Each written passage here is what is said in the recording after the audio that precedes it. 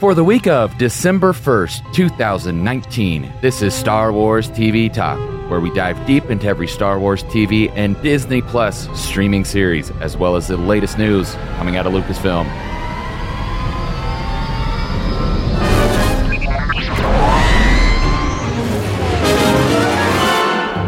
Today we are going to discuss The Mandalorian Chapter 4, Sanctuary, and Season 2, Episode 7 of Resistance, The Relic Raiders. And to help me with this is John. John, how you doing? Feeling pretty good. Got a little ATST action this week. That's certainly worth a conversation. So more Mandalorian fun. I'm excited to break down, I guess, what's the second arc of the season, or maybe the calm before the storm before we get in the back half. One way or another, a Mandalorian is still delivering. So, let's get into it. All right, Chapter 4, Sanctuary. This episode was directed by Bryce Dallas Howard, and in it, Mando and Yodel find a secluded world to lay low. As they begin to settle in, Mando becomes suspicious of a patron at a nearby table. After a brief skirmish, Cara Dune confides in Mando that she too might have a bounty on her. As Mando agrees to find sanctuary elsewhere, villagers offer him money to fight off raiders who continuously terrorize their village. Mando agrees to the job and recruits Tara to assist him. However, the two find that the task is more difficult than originally appeared. Mm-hmm. So, Bryce Dallas Howard, I feel like we just have gotten two just really great episodes back to back. So, Bryce Dallas Howard, she comes in and she has a great episode ahead of us. We get a new character, one that I have been looking forward to since the beginning. I think that she did a great job. Yeah. No sooner did the internet erupt with accusations that The Mandalorian was misogynistic and there were no female characters or female participation of note in the series. We get introduced to two very capable female lead characters, and along with them, our second female director of the season. So, yeah, I think all those people can just shut up. It seems like this one was probably the right episode at the right time. Hopefully that other faction of the fandom is now happier with the show, and we can all just kind of enjoy it for what it is and put all the silliness behind us. Yeah. Well, this show opens up really interestingly with this village that is getting attacked by these raiders, and I can't remember for the life of me the species of this, but this goes all the way back to A New Hope. We see them in Mos Eisley Cantina, if I'm not mistaken. There's dog-faced guys in Mos Eisley Cantina? I believe so. I believe that these guys go back a while, and I could be totally mistaken, but I could have swore I've seen it. I know, of course, we've seen them. I think they are familiar to the universe. I don't think they're introducing a new creature. I don't think I've ever heard the name for them out loud. But yeah, you're right. We've seen these guys in the background somewhere before. And of course, they're just raiding this village of krill farmers. And yeah, it just gets going, guns a-blazing, and then it kind of cuts away. And so we get an idea where this episode is going from the beginning, because, of course, it doesn't start with the Mandalorian, it doesn't start with Yodel, it doesn't start with anything we're familiar with. Mm-hmm. It just starts with this village. And then we get Mando and Yodel in the ship, and they're kind of going back and forth a little bit here, where, of course, Mando doesn't want him to touch anything, and we get the little slow motion reaching for the switch and touching it. Can I get away with it? Classic baby behavior. Always testing, always fidgeting, always just wanting to mess with everything within arm reach. This is adorable. Baby Yodel is obviously the breakout star of the series, so any cute little interactions we get with him are always welcome. A fun enough way to start the show, because it clearly shows us that the Mandalorian is accepting his father role. Like he's gentler and kinder with baby Yodel now. He's not like just grabbing him by the scruff and throwing him in the back, like, get away from that. There's a bit more affection there. So I think that the scene is saying more than you might realize. Sure, it's just adorable and fun and a nice way to just remind us where our heroes are at. But it does say something about the deepening of their affection for each other. Yeah, and I just love the whole, okay, I'm going to go look around, you stay here, and then as soon as the ship opens, you see him standing right next to him. Baby Yodel does whatever Baby Yodel wants. Like, they don't really telegraph it, but we know that Baby Yoda can actually take care of itself pretty well, right? Like it doesn't need him to eat. It doesn't need him to stop Mudhorns. So, if Baby Yoda wants to go walk about, there's really nothing Mando can do when it comes right down to it. And he's acquiesced to that. He's just basically there to indulge this little yodeling at this point. And I really enjoy their back and forth and kind of the dynamic they've created for those two. He always feels a little put upon, but for all the right reasons. Of course, we're always going to have an extra measure of patience when we're dealing with a little baby. And what fun. Very adorable.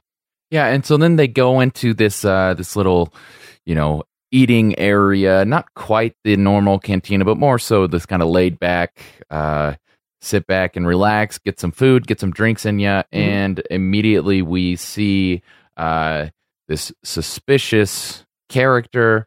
But before that, one of the things that I thought was really neat is that we got a live action Lothcat in this. Yeah, a Lothcat, which we've seen obviously in Rebels, but we've also seen in the Forces of Destiny. There was a couple stories where it was all about saving a Lothcat.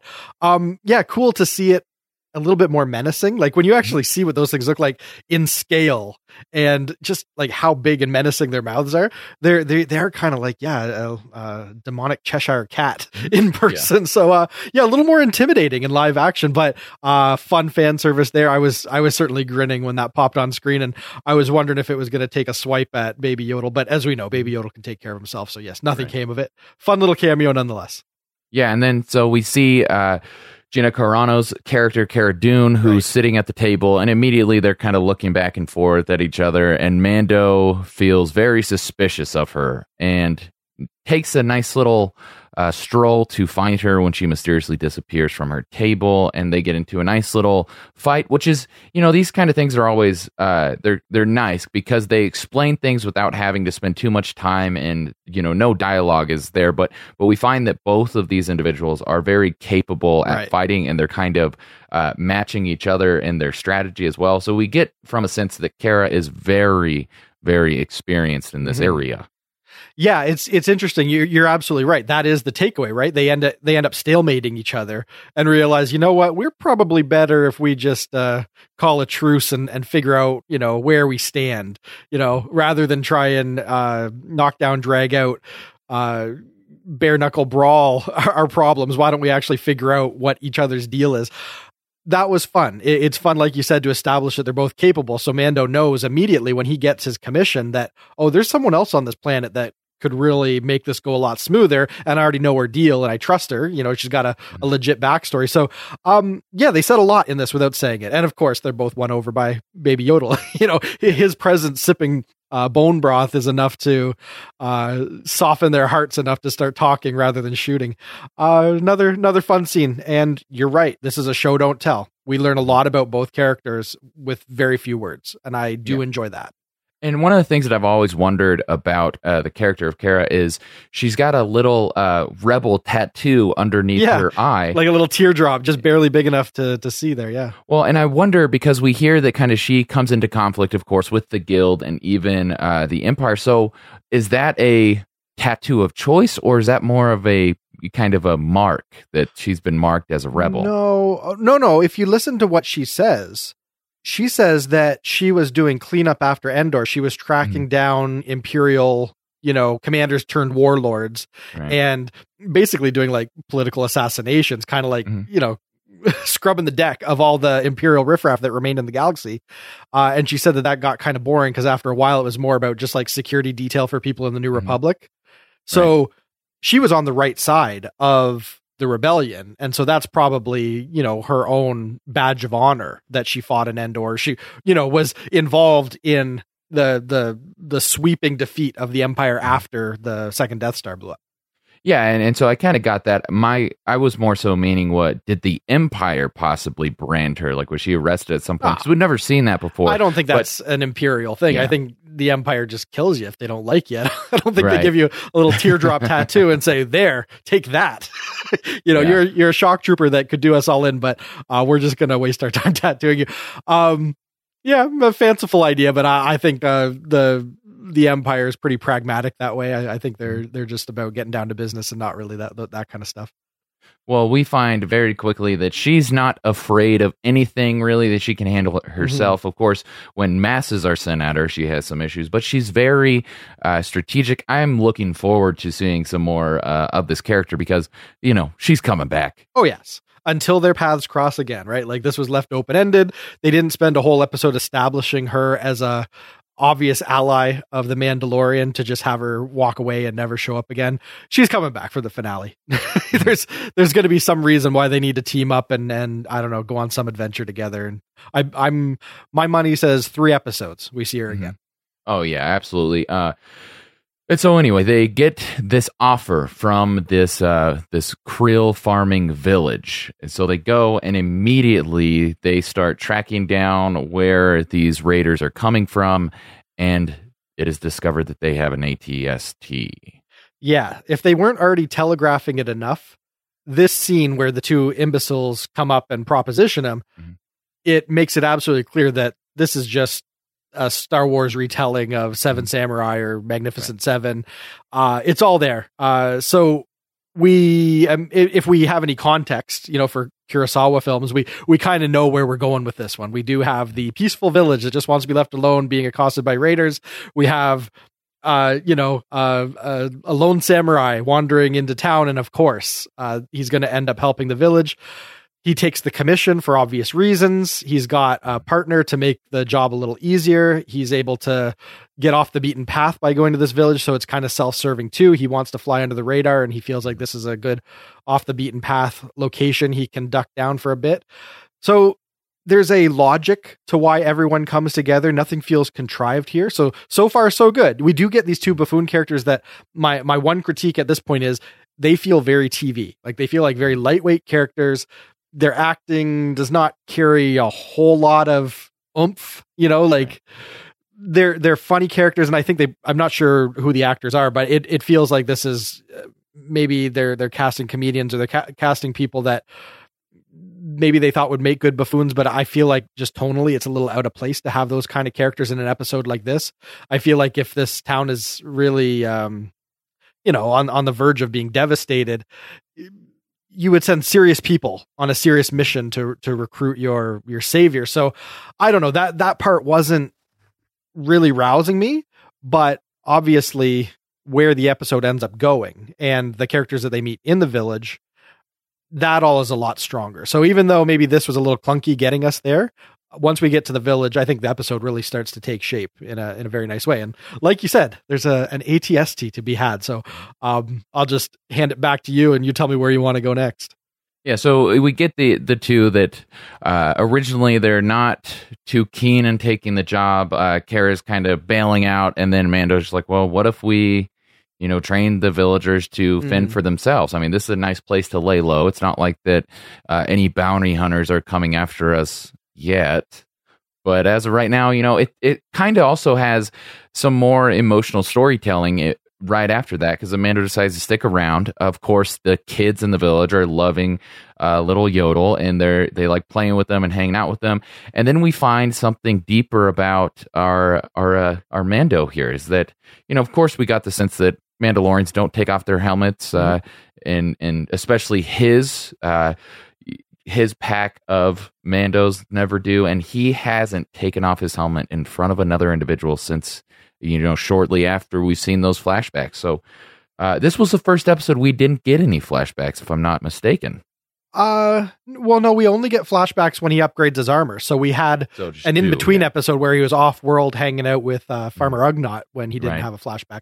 But you're right. They told backstory here directly from the horse's mouth rather than through visual cinema. So this is a first where he actually reveals something about himself. Because at this point, he's been, the stoic figure, just, quiet presence. So it is interesting that he was so quick to be willing to open up to this widow. I'll leave it up to interpretation as to where his thinking or his heart is at with all of that. But this is the first time where he's really willing to kind of be vulnerable in front of a person, which is an interesting development for his character. Yeah, and it's a very kind of, it tugs on your heartstrings a little bit because you get the sense as soon as they get there that the Mando is seeing that Yodel is liking this village. And so, and if you've seen any type of Western or ancient samurai story, something that's of this genre that we get, it's pretty obvious that he's wanting to leave Yodel here. And we get that later. But let's get into this battle that happens, and it's very classic Western-y once again because, you know, they have the big gun and they have to figure out, okay, what do we do with this big gun? We're this outnumbered village with untrained fighters, so we got to train people with sticks and guns. And I mean, yeah, it was a lot of fun, and I liked the idea of Kara thinking of this strategy of like, okay, you know what, we got to, you know, dig a hole in this water. But I'm not too sure that the ATST would actually do that. Why not just stay posted up on the other side and start shooting people? Why do you have to get closer? How'd you interpret that? Well, obviously, the ATST stopped, right? Right. It stops for that exact reason. It's like, I smell a trap. They're walking me down this channel. We've got these posts, these logs, these sharpened logs, basically barricading the path. So whoever's commanding the ATST looks at the pond and says, this smells like a trap. I'm stopping right here. I can do my business from a few paces further away. No problem at all. I'm locked down. It's only when Cara Dune tries to get close and under his guns where he can't angle and get her, right? Like he keeps taking shots, but she can duck down behind the water's edge there and get out of view. So in order for him to get an angle where he can get down on her enough to take her out, so she stops taking pot shots from a distance where she actually could do some damage with Mando's gun, which we know is a beefier gun. Right. He has to try and maneuver around the pond, and it's enough to throw him off, right? He takes a step back. He thinks he's further back. He takes a step forward. He's a little closer to the edge than he realizes. And then again, she takes another pot shot. So again, he's trying to pivot and work the situation to his advantage and get to a better spot, and fumbles. And it's just he's close enough to the edge that the weight of the ATST erodes the edge and he kind of slides in. But you can tell that it was not his intention to go forward. It was just she calls an audible and tries to throw him off kilter by getting up in his face with his gun at an angle where he can't do anything about it. And that's enough to change the game. What I don't understand, though, I mean, if we're going to pull back and try and look at this logically, and I understand why they didn't, because they wanted a big set piece at the end. If they had thermal detonators and they had the element of surprise on the Raiders camp, why did they blow up the tent when they could have just scooted around the back and thrown that in the ATST? Yeah. They could have stopped it before it ever, woke up. Yeah, I mean, maybe it was that they didn't know where it was, because at some point when they see it get up, it looked like it was covered in some branches, and so that might be something. I mean, but if you know that they have an ATST, you go after the big guns. Right. Like that's war strategy 101. Like you find the big guns. Yeah, their plan should have simply been, we're going to go to the camp, we're going to scout it, we're going to find out where this ATST is, because nobody knows we're there. It's the middle of the night. We got all the time in the world. Mando's got night vision and tracker heads-up display in his helmet. There's no reason why he can't figure out where a huge 50-foot metal box is. Like that's just... And the fact that it's like 10 feet behind the camp too. there's nothing about the situation that says that the right play was to go in the middle of the camp, attract everyone's attention. And I understand they're doing it because they're trying to draw them out. But do that after you blow up the ATST. Right. Like, sure, let them bring the fight to you, but don't let them bring their big gun with them if you can stop it with a thermal detonator. It's just, obviously they wanted the set piece to be the ATST menaces the town again. So I get why we had to get there, but I just feel like they should have done something to create a bit more of a logical reason why they couldn't approach the ATST. Like they get there, they find its charging station, or they find, the mechanical area where they work on it, but it's off, it's hidden. They're smarter than that. They've taken it away to the mountains or something. Like they could have thrown in some little bit of exposition or some little scene where they could have discovered that, stopping the ATST, which was plan A, is off the table. Let's draw them to the village and, do something a little bit more reasonable so that people aren't scratching their heads going, ATSTs, you can take them down with a bunch of logs and rope. The Ewoks taught us that. Like, why are we dancing around this thing? Just take it out. Like, don't even wait. Just take it out. So anyways, I'm watching the episode, and this is the first time in this whole series where there was a really big, in my opinion, flaw in the world where Mando has already proven that he's savvy and smart, and he's got a sidekick now that's just as savvy and smart, and they're scared to just go the direct approach and get this ATST while nobody's in it. I don't get it. So anyways, that's my quibble. Still made for a fun set piece. What they ended up doing with the ATST being this menacing red-eyed demon coming out of the woods a la Jurassic Park, like visually they got to some really fun places with it. Just I wish they didn't have to hang it on such an absurd lack of strategy. Yeah, I mean, it made for an awesome battle sequence, classic Western thing where you have the big gun just coming in, and I mean, it was all great like that. And I also really appreciated that they made the cockpit of the ATST have some red lights in there, because that of course looks far more menacing. And then of course, for villagers, I mean, that is your boogeyman. Like as a child, you see the thing with the red eyes, like that's going to be something that terrifies you forever. But yeah, I mean. That is kind of a flaw there, that we have Mando that has this clear tracking capabilities. Yes. He's got all the Mandalorian tech. Like, yeah, he could have just found it and destroyed it, or hijacked it and used it against the village, and you don't even have to get the village involved. Go Chewbacca method, right? Just swing in and get in there. I'm only harping on this because The Mandalorian has set the bar high. This show has stunned us with 3 really, really good episodes that culminated in a really good, organic, well thought out battle that made perfect sense. So if something like this happened in Resistance, where we expect things to be contrived and juvenile and your audience isn't going to be picking it apart like this, if this kind of a plot contrivance happened there, no problem. That's the nature of that show. But Mandalorian has told us this is a show that is really well written. They took their time to pace it and think it through. So for them to take a step back is a little bit more frustrating than in another show where you just don't have those expectations for the quality of the writing. Well, I have found an excuse. Okay, so after I thought about it. So, okay, let's pretend that the original plan was that they were going to go there and scope it out. So when they go into the little tent, the first one, they kind of get caught before they wanted to. And so maybe that's why they couldn't get it, because then by the time, they had blown up that other one, don't go in the tent. Don't go in the tent. There's no reason to go in the tent.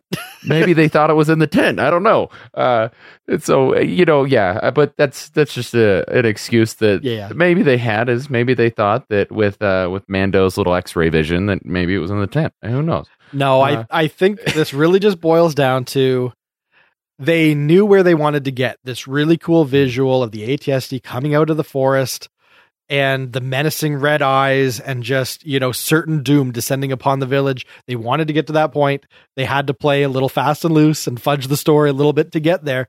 And I'll forgive it. I just don't want to see a lot of this kind of stuff, because I want this show to be smarter. I want to be able to walk away from this saying they ticked all the boxes. It wasn't just visually fun. It didn't just have great characters, but it was also smartly written. I want Breaking Bad. I want everything across the board. I want the acting. I want the story. I want the creativity. I want, just the X factor of it all. Mm-hmm. And when there is a contrivance like this, it just makes me say, oh, okay, maybe we're not going to get to quite the heights that I'm hoping for. Yeah, and going back to some of the villagers, we have Omera. Yes. Omera, I believe is her name. The beautiful widow that he should settle down with and raise his frog with. Exactly. Yes. And so once again, this is kind of that classic Western. There's always a beautiful widow that he should settle down with. And somehow she knows how to shoot a gun. I mean, this feels like the Magnificent Seven. It does. And just to kind of see the connections once again, you get this very independent woman. She's a single mom. She's a widow. She can take care of herself. And she's the strongest one in the village. Right. And so that was just cool to see. She, of course, wants the Mando to stick around. She wants to see his face, but he's not ready to leave that life behind. He's basically made his commitment, his samurai vow, that he's going to keep his helmet on until he's ready to hang it up. And once he takes it off, it's for good. Or has he? Because we get to the end of the episode, and it seems like he is on a razor's edge of maybe acquiescing and letting her take off the helmet. Right. Obviously, fate intervenes, and we get, a big plot twist there at the end that I'll let you set up. But I have a feeling that if she worked him over for a couple more minutes, he might have stayed. They really did a good job of laying it out that this was a real tragedy for him to have to choose, that he really was emotionally invested in staying there. So that was really strong. And I think Bryce Dallas Howard played those scenes really nice, or I should say directed those scenes really nice. They played out really nice. You don't get a sense that this love story is sweeping and over the top to the point where you're kind of cringing and going, well, this is too cheesy and this came on too fast. So much of it's unsaid. There's an appreciation there, and they both understand what this could be, but nobody's like doing an Attack of the Clones level, like heart on your sleeve kind of star-crossed lovers kind of thing here. This is a much more grounded and realistic approach to a relationship, and that just seems to fit these two characters that are a little more world weary. They don't have romantic ideas. They understand there's a practicality here, and there's just a mutual benefit always around. Like this makes sense, and this could be happiness for everyone. Like because the numbers work, it's that much more tragic that the Mandalorian has to choose to leave that behind, because you're kind of rooting for him, saying, yeah, you deserve some happiness. You've had a tough life. This is as good a place as any, but no, fate will not let him make that choice. Yeah, and you have the lone rider who is eventually, you get this idea that eventually he's going to come back to this place, but we get kind of this sense where he is still broken. He is still trying to figure out his way. He hasn't figured out his purpose yet, and I think we're going to get more of that backstory as well. But he thinks like, okay, I have this duty and I have to complete it. Whatever this means, I have to get it done before. I can't keep taking this baby around, and decides that he's going to leave it and move on. And I once again was almost thinking like, oh great, we're going to have a couple episodes where it's just emotional and we don't see Baby Yoda, and the next time we see him he's going to get kidnapped, and that's what going to bring Mendo back to this village. Sure. But yeah, very, very emotional stuff here. But yeah, it's like you said, as she's taking off his helmet, he's thinking about letting her do it, and then of course the bounty hunters show up and find Yodel and almost take him out. Like, this is again another credit to Bryce Dallas Howard. I guess they already understood how they were going to play this scene out, because this scene is effectively a bunch of cliches strung together. Right. You get the misdirection with the shot. Like you hear the shot, but they cut before you see the shot. So there's a chance for them to do a bait and switch. And then they do the bait and switch in like classic Indiana Jones fashion, where, Karen Allen's character, shoots the guy and then he falls out of the way and you see who it is that did him in, just like in Raiders. I don't know if you remember that scene, but absolutely. So they knew what they wanted to pay homage to, but by pulling in such effective cliches, they made an incredibly tense scene and just edited it to a T. And just even the sound mix was so effective with the shot and the birds flying, and they didn't rush it. It just, this scene to me made the episode. The ATST, yay. I love seeing an ATST done right. But this was the most impactful moment of the whole episode. And because Bryce Dallas Howard was able to capture that and present it so effectively, that's why I'm giving this one thumbs up. Yeah. And then you get it reinvested into this journey that Mando is taking with Yodel. And it's, we get this kind of heartbreaking thing to where they would both be happy there, and they would also obviously be happiest together there.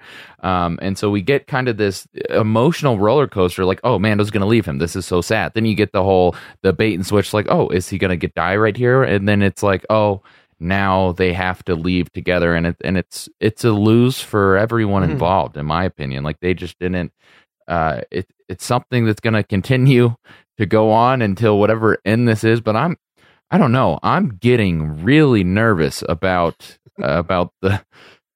I don't think they would kill Yodel after seeing this little baby. Like, I don't think so. But at the same time, the way that this show is written and the way that these directors are capturing these scenes, you almost believe it for a second. Like you're sitting there like thinking like, oh no. And like obviously this is a cliche. It's not going to go down this way.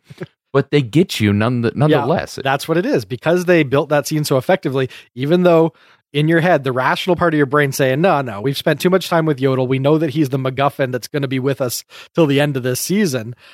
Regardless, the way they built that scene and the amount of tension they built up, you're still feeling it emotionally. When that gunshot goes off, there's a little part of you saying, wait, could they? Did they? And they hang on it just long enough by bringing in the birds and giving you a moment to absorb what this could mean. They let you play out all scenarios and your little heart's thumping and your little mind's racing. And then you get the reveal that no, it was Kara taking out the bounty hunter.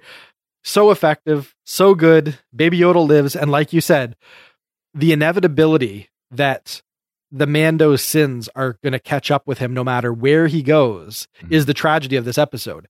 It says to him in no uncertain terms, you don't get love. You don't get a quiet life. You don't get to take off your helmet because you created a situation that you're going to be running from indefinitely. There's no end to this is Sisyphean at this point. You don't get to just stop and call it off. The stakes are high and lives are on the line and you're a person of duty and you're just going to have to answer that call. It's not a choice that any honorable man can choose to walk away from. And as we can see, he doesn't leave Yodel. He grabs Yodel and they head back to the stars to figure out where their next point of refuge might be. And the guild is right behind them. I mean, this is something to where they've discovered, okay, they're on this planet and they've left for this reason. And so word is going to get back to the guild. And this is when I think we're going to get some more Carl Weathers back. And I mean, the last episode, I kind of was going back, like I didn't expect this from Carl Weathers, but now I'm kind of going back and thinking, well, I think that it's very likely that we might see him join the Mandalorian's cause here. And so whatever that looks like, I'm excited for it because I think whether it's the finale or before, we're going to get a team up with Cara and this three piece that we were promised. And I think it's going to be epic. It could be because they never paint Carl Weathers as a bad guy. They paint him as opportunistic. They paint him as kind of like a businessman first, kind of like Lando. Like, I'm not a bad guy, but I'm kind of in it for myself. Like I got a bit of a selfish streak, but that doesn't mean that I can't rally and do the right thing when the right thing also benefits me. You kind of get that from Carl Weathers. If the Mandalorian's cause and his cause line up, I don't think he's going to bear any ill will that Mando took a shot at him. He's going to say, well, this works in my favor. Let's go on a heist. Let's go on an adventure. Let's do something. So yeah, I could see him coming back and not just in pursuit of Mando, but as an unlikely ally in a moment of need or whatever. Just again, like Lando was back in the day. Yeah. I think what's going on is, of course, the client is getting frustrated with the guild. I mean, that's just going to be obvious. And so at some point, the client is going to go back and be like, well, since you can't get the job done, we're going to do it ourselves. And I think this is when we're going to see some extra stormtroopers come into play here. Ooh, this is when we're going to see Giancarlo Esposito.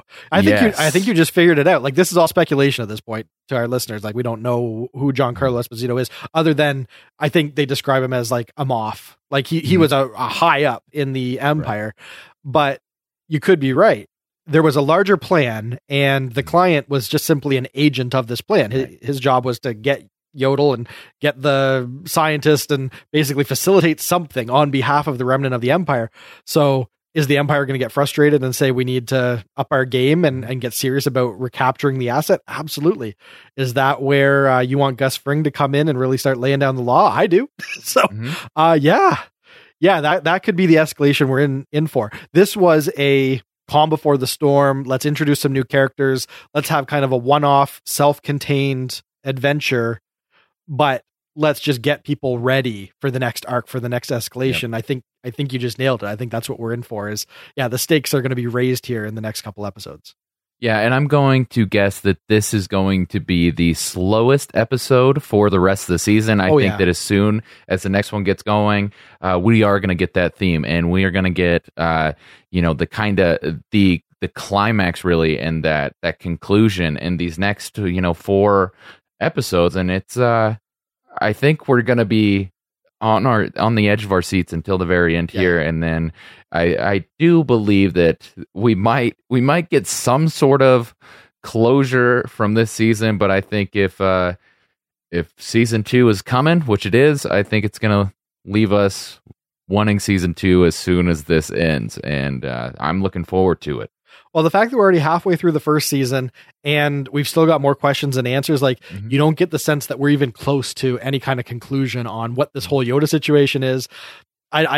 I could totally see this whole storyline spilling over into season 2. I don't think Baby Yoda is just safe and is no longer a factor at the end of the season. I think they might be truly serializing it, and seasons mean nothing. This is just going to be an ongoing series of chapters.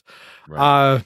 Hey, whatever they're doing, it works. This episode, a little self-indulgent, but I think for Favreau, it was too delicious to think that I can do Star Wars Magnificent Seven, that he had to find a way to work that in. I think that was probably too much in his thinking when he was crafting the show to not like really bring it home in one episode. And good for him, because we want those influences. We wanted him to find inspiration from the things that really make Star Wars what Star Wars is. And Kurosawa and the American equivalents of that, the Westerns, that's all what we wanted to draw on. So good for them for doing it.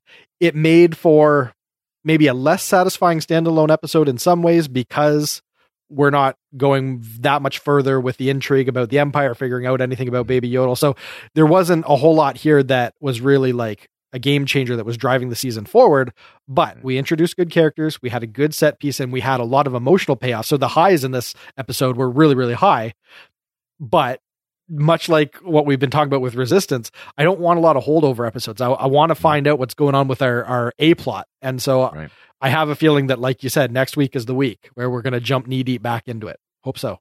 Yeah, well, this episode was great. I definitely applaud Bryce Dallas Howard. Of course, the writing from Favreau and Company, it's going amazing. And other than that, are you ready to move on to some Resistance? If we have to. We got to at least play a little catch up here. So yeah, let's talk about Relic Raiders.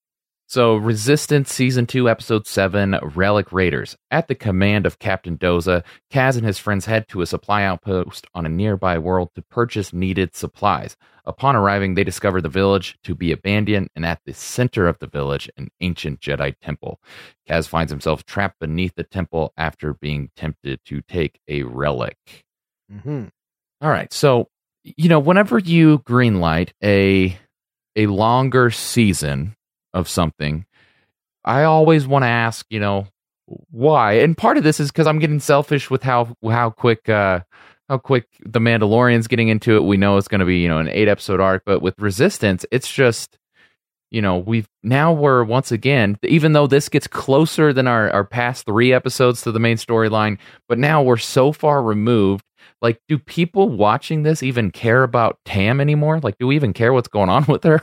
And that's the problem. The problem is, I think they feel like the show has to maintain a simplistic enough narrative that they can't intersperse 2 storylines into one episode. So they couldn't just have this adventure, but do some cutaways to let us know what's happening on the First Order side of things. And I think because they boxed themselves in and felt like they can't do that, I think it's hurting it a little bit, to be perfectly honest. This is our 3rd episode in a row where it's basically, let's go on a supply run, adventure of the week, low stakes.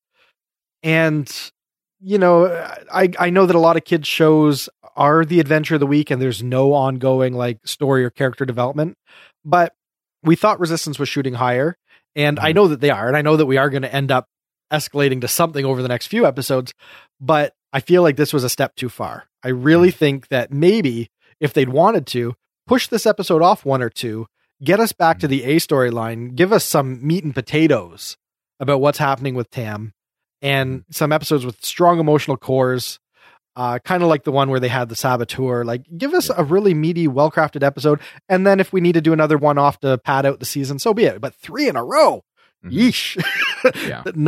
It really just didn't have me feeling good when the first scene of this is, oh, Captain Doza, you want to see us? Yes, we need supplies. Here's some money. Go to the planet. Take Tora because, you guys are a duo now, and take Pink BB-8 because, fun. It just told me like they're phoning this one in. And I know that they established some fun stuff with the Sith Temple and a new character, this relic hunter that's one step ahead of the First Order. So I know that they did some exposition to build a little bit of the world about kind of how the First Order, like the Nazi Empire that you would have seen in Indiana Jones, was obsessed with relics. They're pulling in a bit of that. That still wasn't enough for me to want to do another supply run episode. Well, I did enjoy the Indiana Jones callbacks. I mean, of course, you have you touch the relic, you fall into a trap, and then there's some mystery there, and then of course the Nazis chasing after the relics. But this episode has already told me everything that I already know. Right. Like, we already know that the First Order is hunting down relics. Like, that was established from the very beginning of the Disney era Star Wars films, that they're hunting down ancient relics, both Jedi and Sith relics alike. And then we also know that that people on the Colossus are getting Colossus fever, that they want off of it. Right. And we know that the Colossus is low on supplies. Like, I don't feel like I need to keep being told, like, okay, let's go on this adventure that's going to go bad because we're getting supplies for the Colossus. I mean, I would much rather spend a filler episode in the First Order with Tam than seeing these adventures again. But, you know, even though that's kind of the piece that we're a little bit negative about, it's still, I mean, this looked good, and it was cool seeing, you know, getting that theme again, even though we know that there are ancient temples across the galaxy, and typically when there's an ancient Jedi temple, it's hiding or trying to combat the evil forces from a Sith temple. Right. It was cool to kind of see that, and then we did learn something new, I guess, that Kaz is not a believer. Right. That's interesting enough that he doesn't have much regard for Jedi lore, but that's pretty typical in the galaxy at this point, because it has been now 50 some odd years since the Order 66. So I actually I noted that when it happened, but I thought, yeah, that's consistent. Of course, you know, the younger kids that have only ever known the New Republic. I mean, how far away from World War II did you have to be before you didn't care about Nazis anymore? Kind of a thing. Like, it only takes 10, 15 years before the world moves on. So yes, the generation that Kaz would be part of, I get it. So I didn't hang on that.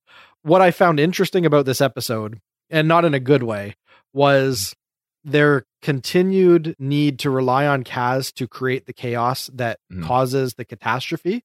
In this case, he gets a very clear and simple order, and immediately they cut to a scene of him making a very bad decision against not only his own judgment, against Pink BB-8's judgment to bring the kids along, which immediately goes to pot because the kids see a butterfly and they, you know, run off and they won't listen to his direction. So he created problems again, which makes it harder and harder to continue to sympathize with him or look to him as a hero character that you want to identify with, because he's not demonstrating any prowess. He's bumbling his way through the episode, doing everything wrong.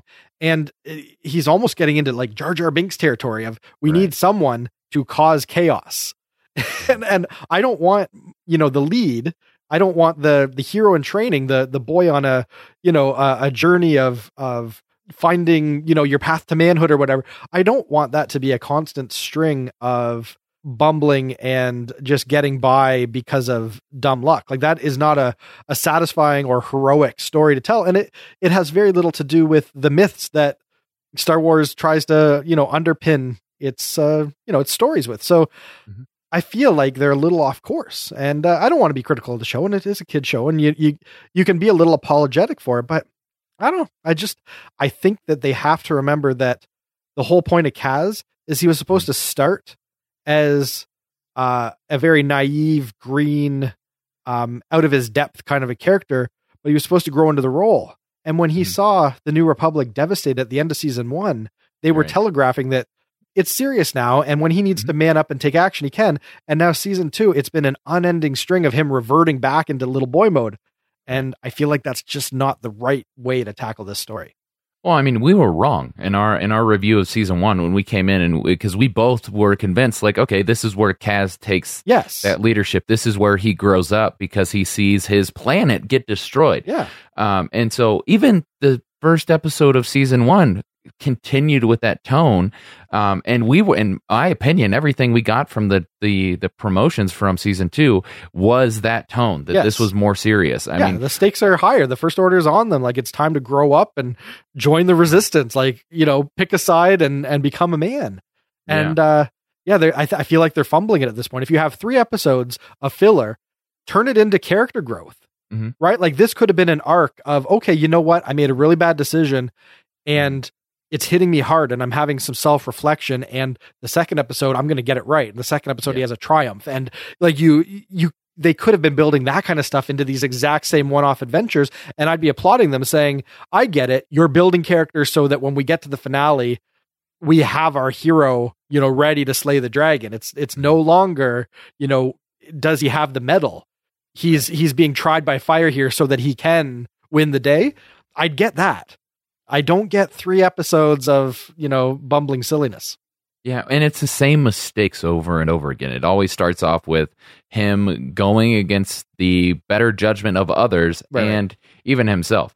And so that was kind of my problem with it. But what I am interested in, and I hope I'm not getting my hopes up to be let down, is with this new character. So we get introduced to this new character who's also hunting relics, in Mika Gray, and she is someone that believes in the Force. She even trusts in the Force, and for some reason she's hunting down these relics as well. Like whether it's to be a nice collector or whatever it is. She said she's just trying to get ahead of the First Order. She knows that they can't fall into their hands. So it does seem like it's altruistic. And so hopefully this gets us into the next thing. So hopefully we hear like, okay, yes, Colossus, while you're absent from what's going on in the greater universe and the battle between the Resistance and the First Order, you're still right in the middle of it. Yeah. And we have this opportunity while the First Order is focused on Rey and Poe and Finn. We have an opportunity to get ahead of the game and to find these other relics that they're going after. Yeah. And I don't think that's where they're going, but it's just nice that we have this character, and I hope that she drives the plot forward in other episodes. But I mean, we went through season 1 where we had about 6 episodes where Synara was just missing for a while. Yeah. But when she came back, she came back and was useful. Mm-hmm. Now, to build on that, maybe if the show really wanted to redeem itself, or maybe if the show has an ace up its sleeve and they just haven't revealed it yet, it's possible that this is laying the foundation for some sort of a storyline where the First Order actually succeeds. Mm-hmm. You know, our heroes here in Resistance are trying to get ahead of them and get the relics before they do. Right. Maybe the First Order succeeds because we know that part of Rise of Skywalker, if some of the advertising and leaks and stuff that are already out there, and spoiler alert if anyone doesn't want to hear this, by all means skip ahead 30 seconds, but the impression that I've gotten from the trailers and just some other stuff is that there's going to be some sort of a like Spear of Destiny angle to this, that there's some sort of an artifact, a Sith artifact that has some kind of Sith inscription that is the key to them being able to find Palpatine and navigate the unknown regions, that there's something to this notion of a Wayfinder MacGuffin. Mm-hmm.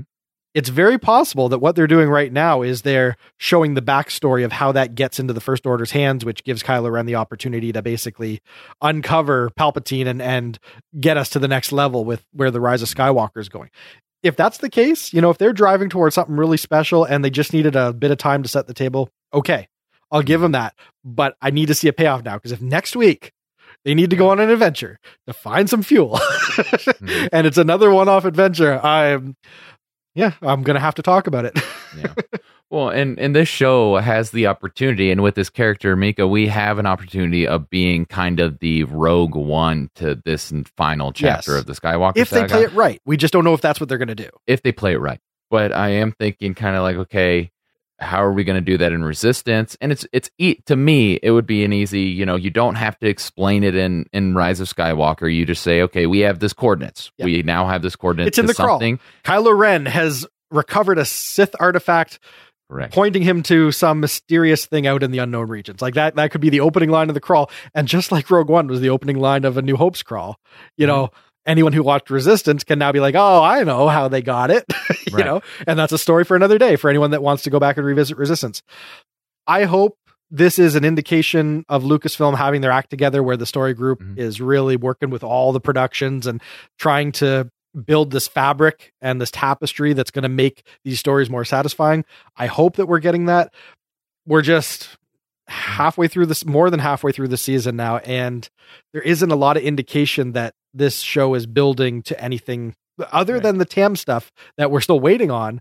There's nothing else that feels like it's driving towards anything significant. And I want them to prove me wrong, and I want them to start with the next episode, please.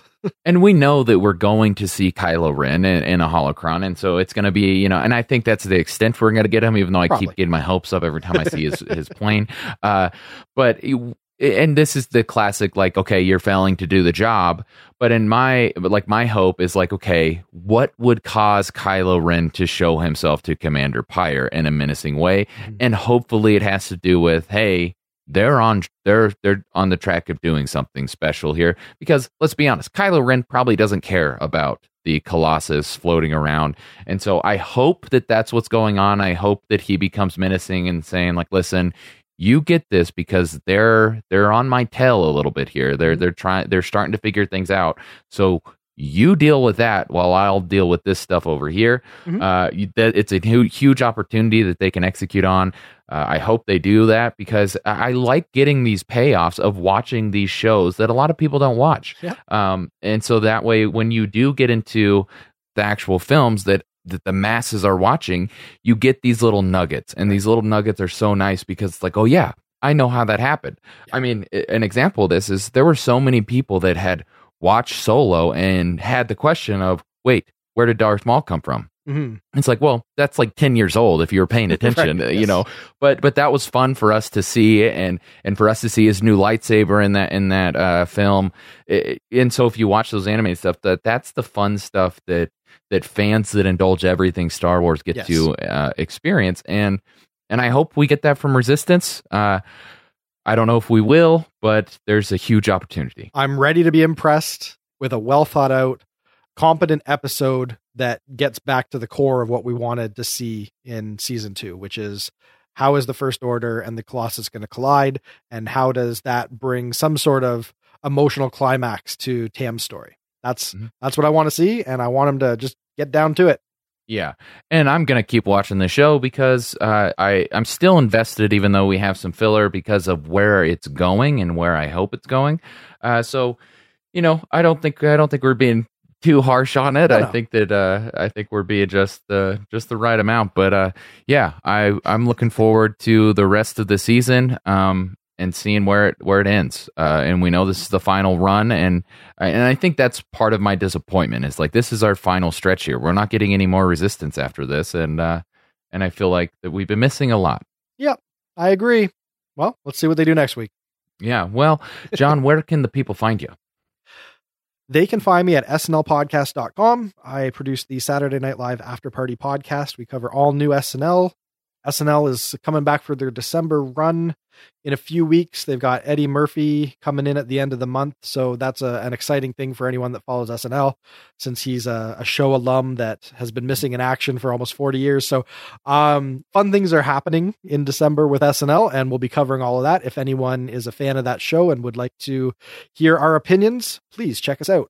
All your podcasting apps, just look for SNL After Party.